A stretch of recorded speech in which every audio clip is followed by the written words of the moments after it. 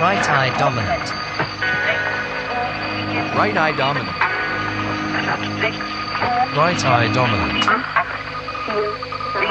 Right eye dominant. Right eye dominant. This is the Right Eye Dominant Podcast. Hello, everyone. Welcome to the Right Eye Dominant Podcast. I am your host, Nick Toro Jr. And for today's episode, I thought about several different titles. One would be Focus is for Fools, maybe Sharpness is for Suckers, but instead I'll just call it Blur, or as the French call it, Flu, something I did not know until I had this conversation with my guest for today's episode. Her name is Pauline Martin. She's a curator at the Photo Élysée in Lausanne, Switzerland. And I spoke with her because they have a great exhibit that's about to open, and it is in English titled Blur, in French titled Flu. And as we get into this discussion, you'll see that flu is a better term to be using for the subject matter of this exhibit and the focus of this conversation. Blur is, in English, a very specific description, whereas flu encompasses blurriness, softness, out of focus, motion blur, haze, time passing. And that's the launching point for this conversation. I find it really fascinating because in my own artwork, I embrace imperfections of all kinds, and I definitely use soft focus or blur as a component of my work. So it was really validating to have this conversation with Pauline, not only because there's a long history of flu in photography, going back to its first early days, but also that there's intention and reasons why one would use flu in their work. So we talk all about it. I hope you enjoy this conversation. So without further ado, here's my chat with Pauline Martin. Tout sur le flou. Thank you, Google Translate. All about flu.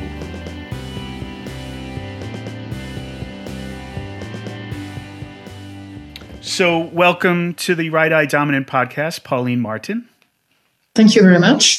For my listeners, can you just give a little bit of background information on who you are, your experience in photography, where you work, and why we're having this conversation today? Yes, so I'm working in Lausanne in Switzerland in a museum of photography, which is called Photo Élysée. I'm a curator here in this museum, and I have worked, I have been working for 10 years here, and I'm responsible for the exhibitions here at Photo Élysée. I asked you to join me on the show today because you have a really interesting exhibit coming up. So in English, it's Blur. The word is Blur. Is that the working title of the exhibit? Yes. So in French, the title of the exhibition is Flou, une histoire photographique. So actually, it's Blur, a historic photographic history. So, but the translation of Flou in English is Blur, but can also be out of focus. So in English, you have different words to express what we say in one word in French, which is flou. I'm glad you just clarified that, because that was actually something that I was thinking about as a topic of discussion, and maybe we could just jump into it. So one of my notes is, and in English, I wrote Blur, motion versus out of focus, but it sounds like the exhibit covers that whole range. Exactly, and really because in French, flou is used to describe the blur that is created by motion in photography, but also out of focus, so something that is not in focus in photography. So we have all these different kind of blurs in the exhibition. The aim is to tell the story of the history of blur throughout the history of photography from the 19th century to now, until now, contemporary photography. So yes, we cover a very large rank of blurs in this exhibition.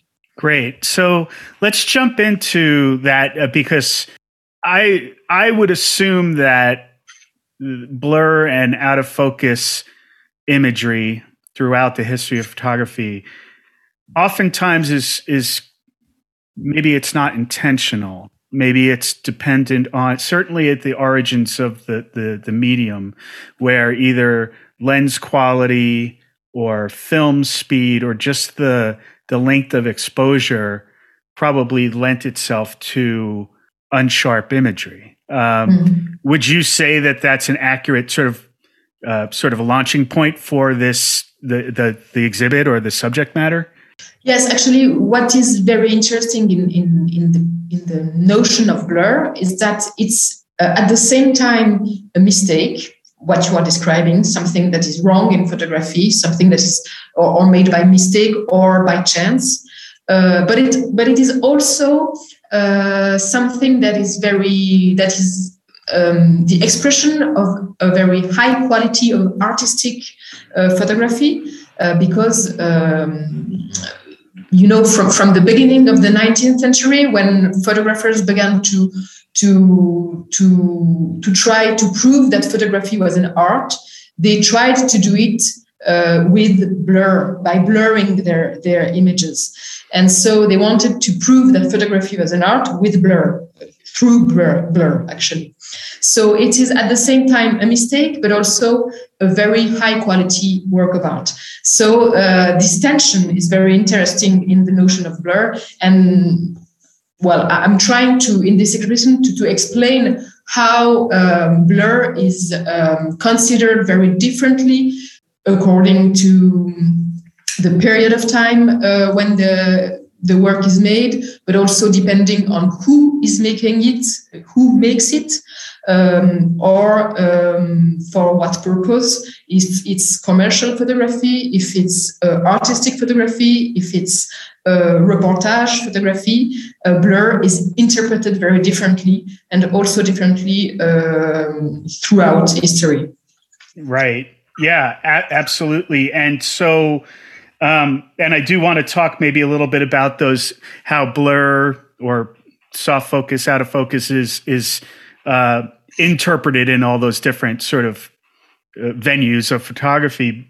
But to get back to that comment you made about photography being taken seriously as an art form early on in its history, and the intentional use of blur, or I wouldn't say the intentional use of it, but at least an embracing of it as a integral part of the medium.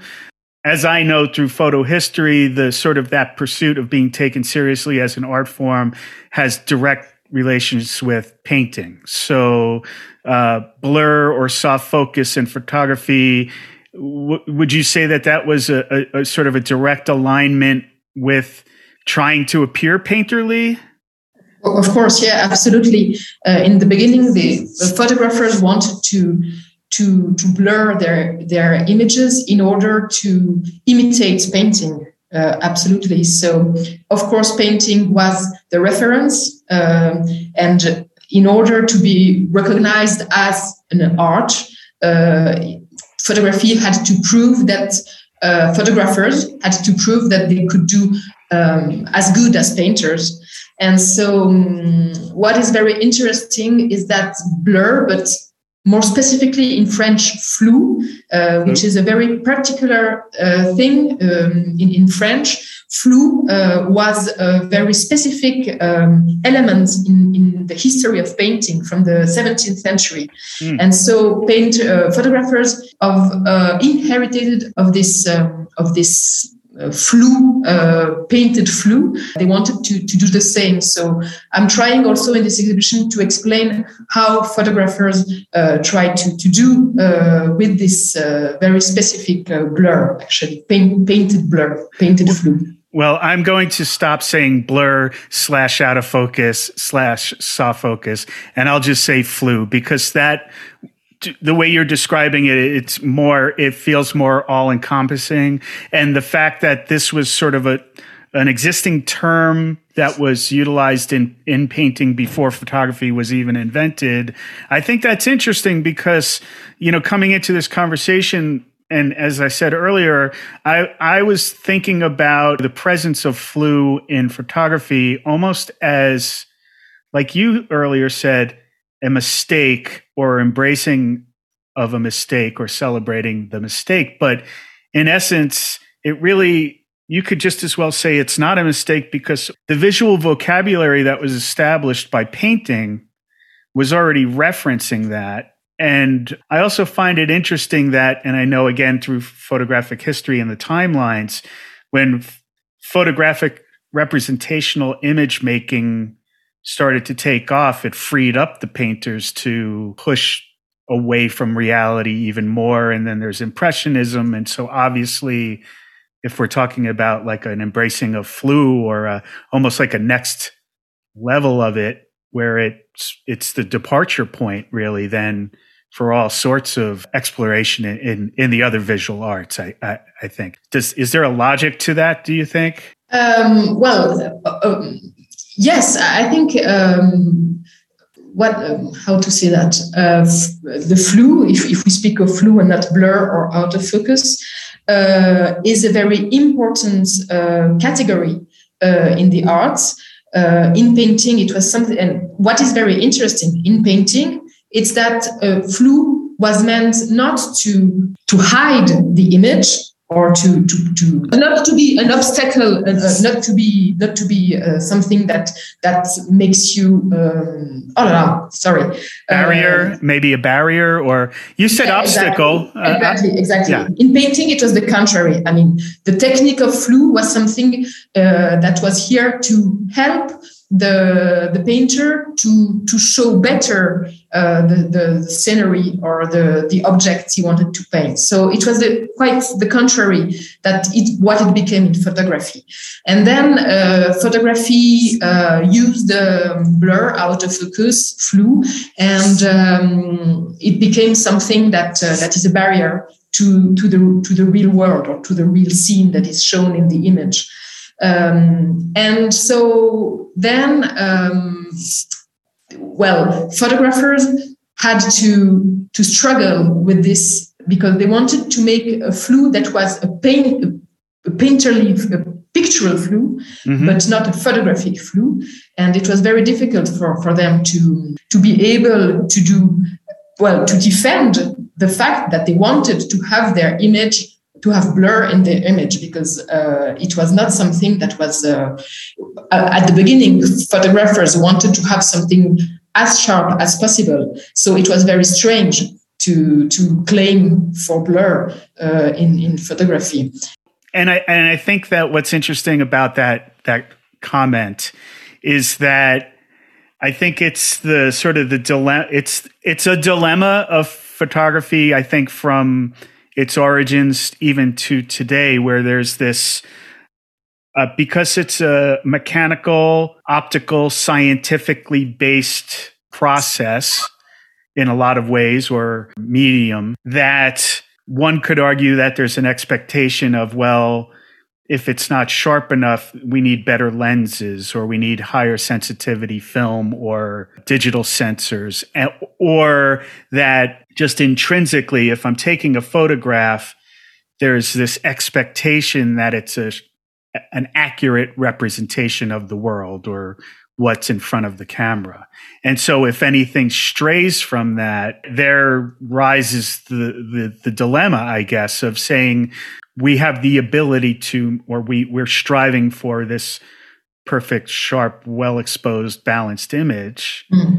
Yeah, but also in the 19th century, many people, well, at least some photographer thought that the photographic lens produced an image that was too sharp and very sharper than what the human eye can see.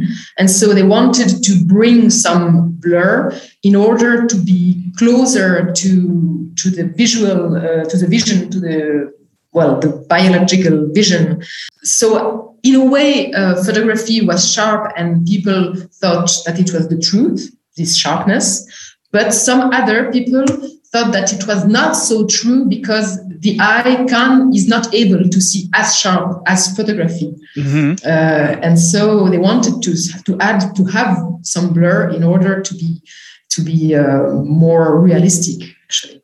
Yeah, that makes sense. And I'm thinking about, certainly back in the 19th century, let's talk about Edward Muybridge and his motion studies, where the intention was to use the photographic process to show, like if a horse runs by you, your eyes are not going to see what he showed via the camera and the sharpness of the lens. Yet, I think that, and maybe this is a sort of a segue into connections, because I know in your notes there was mention of cinema or the connection of cinema and still photography. So I'm thinking about Muybridge because the intention was to show the steps frozen in time, something that the eye couldn't see. Maybe not, but and sort of that being a precursor to what then became moving pictures or cinema. Yet what you're saying is that there was also this intention. It's almost like the aesthetic of the flu, not just an artistic decision, but like you mentioned, it's like the way your eye sees, or that you shift focus when you're looking around a room. It could be an argument then in defense of flu, I guess, it sounds like that's what you're referring to. Yes, it has been an argument. It was an argument for the painters because they thought that it was necessary to have only one focus in order not to disperse the attention of the viewer everywhere on the canvas. Mm-hmm. On the painting. And it was also an argument for the photographers because, well, you can make the experience look somewhere, look at something. And if you are very attentive, you will see that there is a very small part that you can see very sharp. Blur is everywhere in your vision. And so painters and then photographers thought that, in the 19th century, the idea was to imitate the nature and the way you see the nature. So they wanted to imitate this vision. So it was a real argument, very important in the 19th century, but then it changed during the 20th century. And so let's talk about that change. And I mentioned just a bit ago of the presence of cinema once we got to the point where we could reproduce moving images. Did that alter the perception or reception of flu in still images? What's the connection there? Yeah, well, when cinema was invented, blur was a mistake, just as in photography. I mean, cinema directors wanted to have films as sharp as possible in order to avoid a very basic mistake. But also, there are two things. First, that since it is an art that is in motion, people began to see reality very differently. And the fact that there are moving images, the consequence was that blur was more acceptable because it became to be something that people were used to see in the films. Mm-hmm. So that's the first thing. The other thing is that blur in cinema during the 20s began to have a new function, which is a narrative function, because directors began to use blur in order to express the emotion of a character, or to express the memory or the death or something, so in order to tell a story. And that's something that cannot exist in photography, neither in painting. And in the films, blur, flou, softness actually also began to have a real new function. What you just said regarding in cinema creating it had a narrative function. It's almost like a visual dialogue now that's being created via cinema, and that idea of a narrative function could migrate its way back into still photography, or maybe even reinforce sort of visual tropes that were already being utilized. But to me, if I see a still photograph, the educated eye, or maybe even an uneducated eye, may be able to discern when motion in a still photograph is intentional versus unintentional. But it seems to me that this whole idea of introducing a narrative function via a cinematic approach into a still photograph, when I'm making the choice to either, even if it's a simple depth of field decision, right? So one object's in focus and I'm going to intentionally let everything else fall out, or I'm going to use a long exposure to convey a sense of time passing, or light trails or whatever it is. But it seems to me that in essence, those are my own narrative functions that one could introduce into their still photography. Do you see that maybe before cinema, it wasn't recognized that the photographs could use those techniques to push a narrative? What I can say is that the blur that is created with the object in motion, moving objects or moving camera, was not acceptable at all until the 19th century. There are few exceptions, but the fact of showing the time in photography with blur was something that became to be really important in the 20th century only. Okay. So before that, some photographers claimed some blur to show for example, to show a train that is moving, because if you photograph a train that is in motion, but you photograph the train so sharp that you can't see the movement, and then you lose the reality of the movement of the train. So some photographers ask for blur in that specific case. But then in the 20th century, blur became very important in order, especially in the press, in order to express what's happening in the newspaper. It was very, very, very important. And here it's a real narrative function, of course. I think in the 20th century, it seems like there's a convergence between whether it's artistic intent or, as you just described, to show, like, I'm making a decision to show the motion, to convey passage of time. We're also looking at the advances in photographic technology with smaller cameras, faster shutter speed, always improving optics, small cameras that you can carry around with you and get into situations where it's almost as if there was the convergence of technological freedom, artistic exploration or acceptance of including flew into still images. Is there also the psychology of showing motion? You're using a medium that in many ways stops time, yet you're allowing for the passage of time in the imagery. Seems to be there may be some psychological motives at play there. Well, I don't know.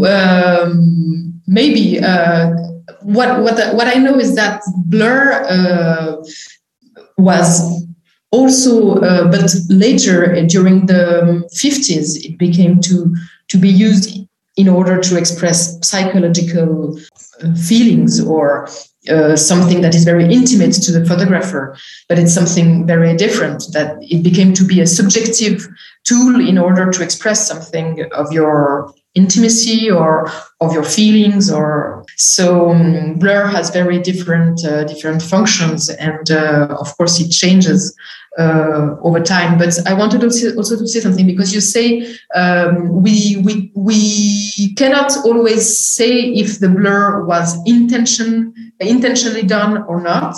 Right.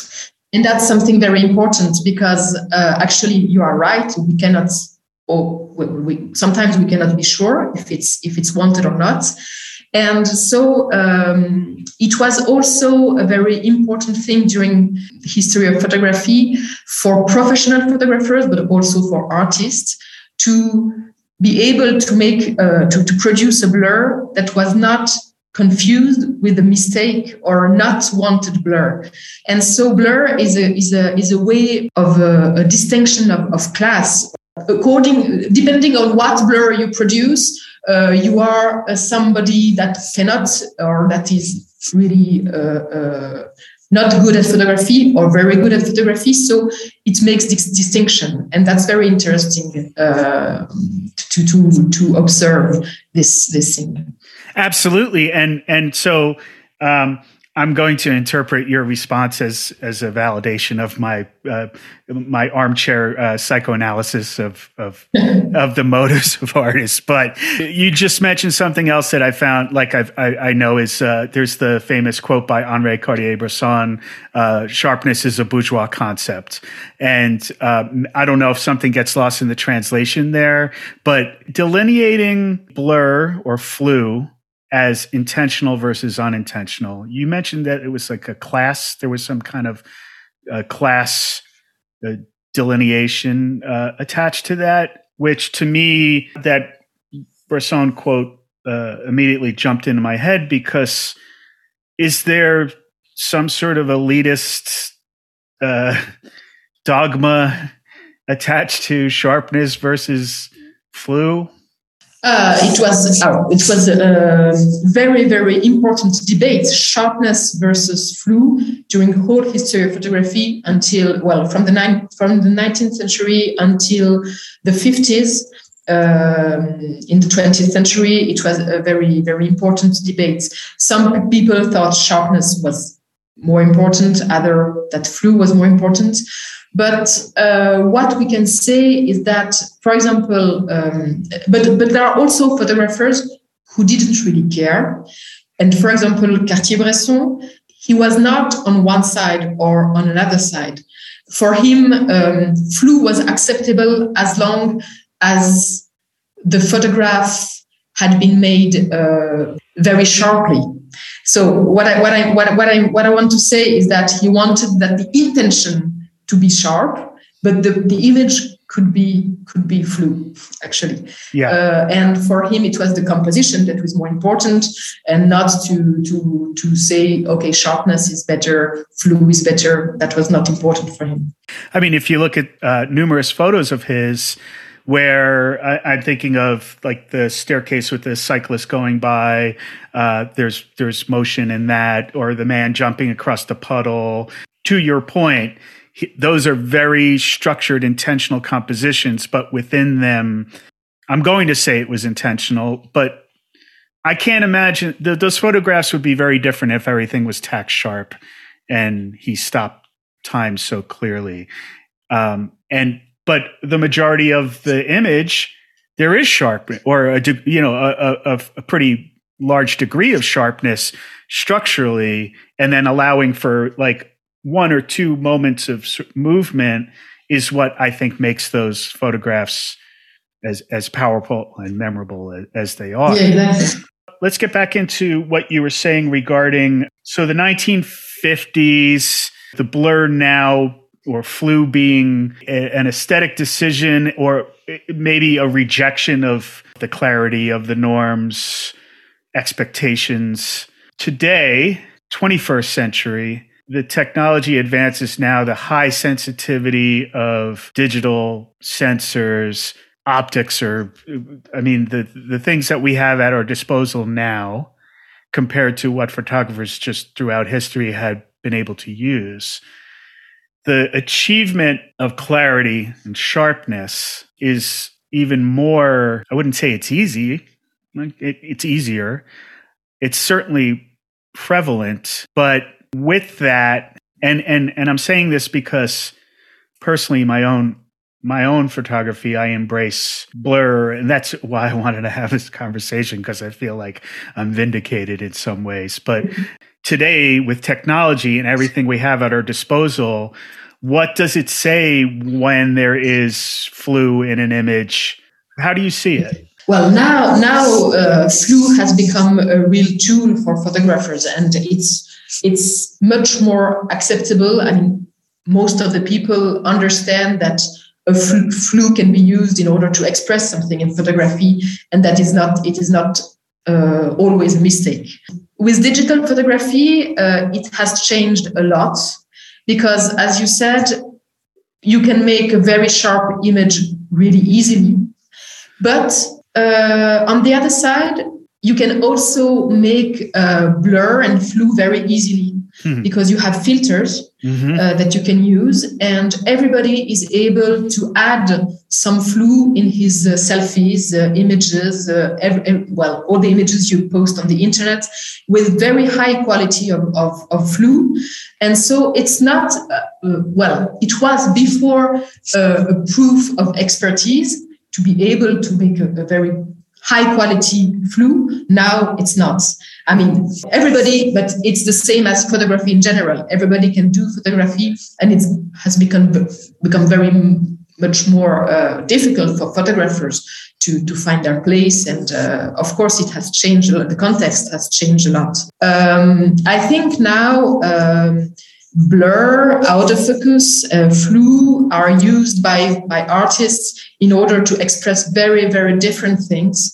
And there is a very wide range of expression through the flu.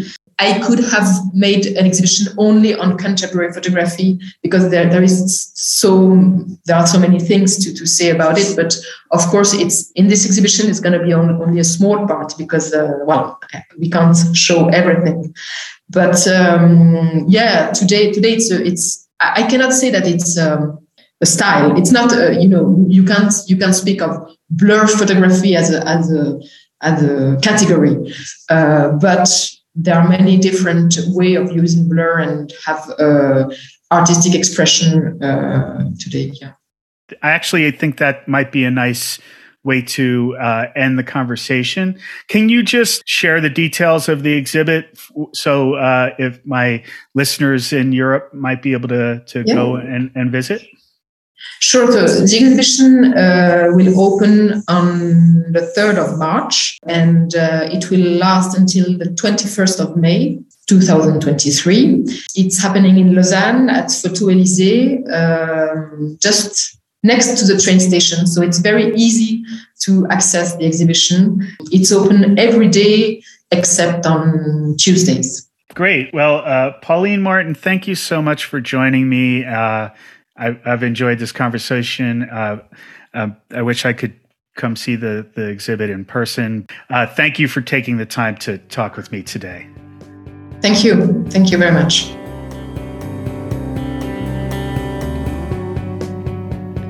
So there you go, folks. My conversation with Pauline Martin, curator at the Photo Élysée Museum in Lausanne, Switzerland.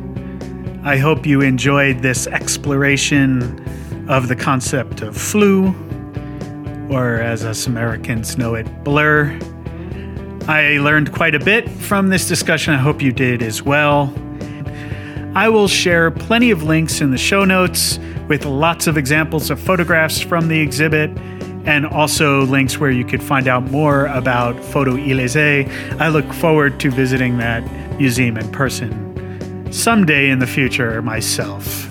So if you have any thoughts or questions about this episode or any others, I encourage you to go to righteyedominantpodcast.com where you'll find down at the bottom an area where you can send me questions or comments. You will also find all the other episodes that I have produced well into season 2 now. I want to thank each and every one of you for listening. I really appreciate the fact that you take time every couple of weeks to listen to my podcast. It means a lot.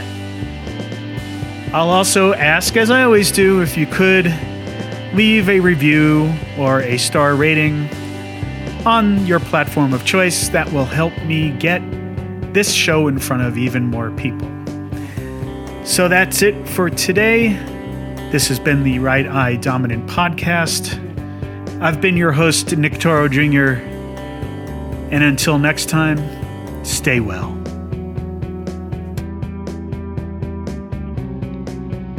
This podcast has been a production of RightEyeDominant.art. The music for this episode has been brought to you by the Conant Project, Yazar, and the White Plains.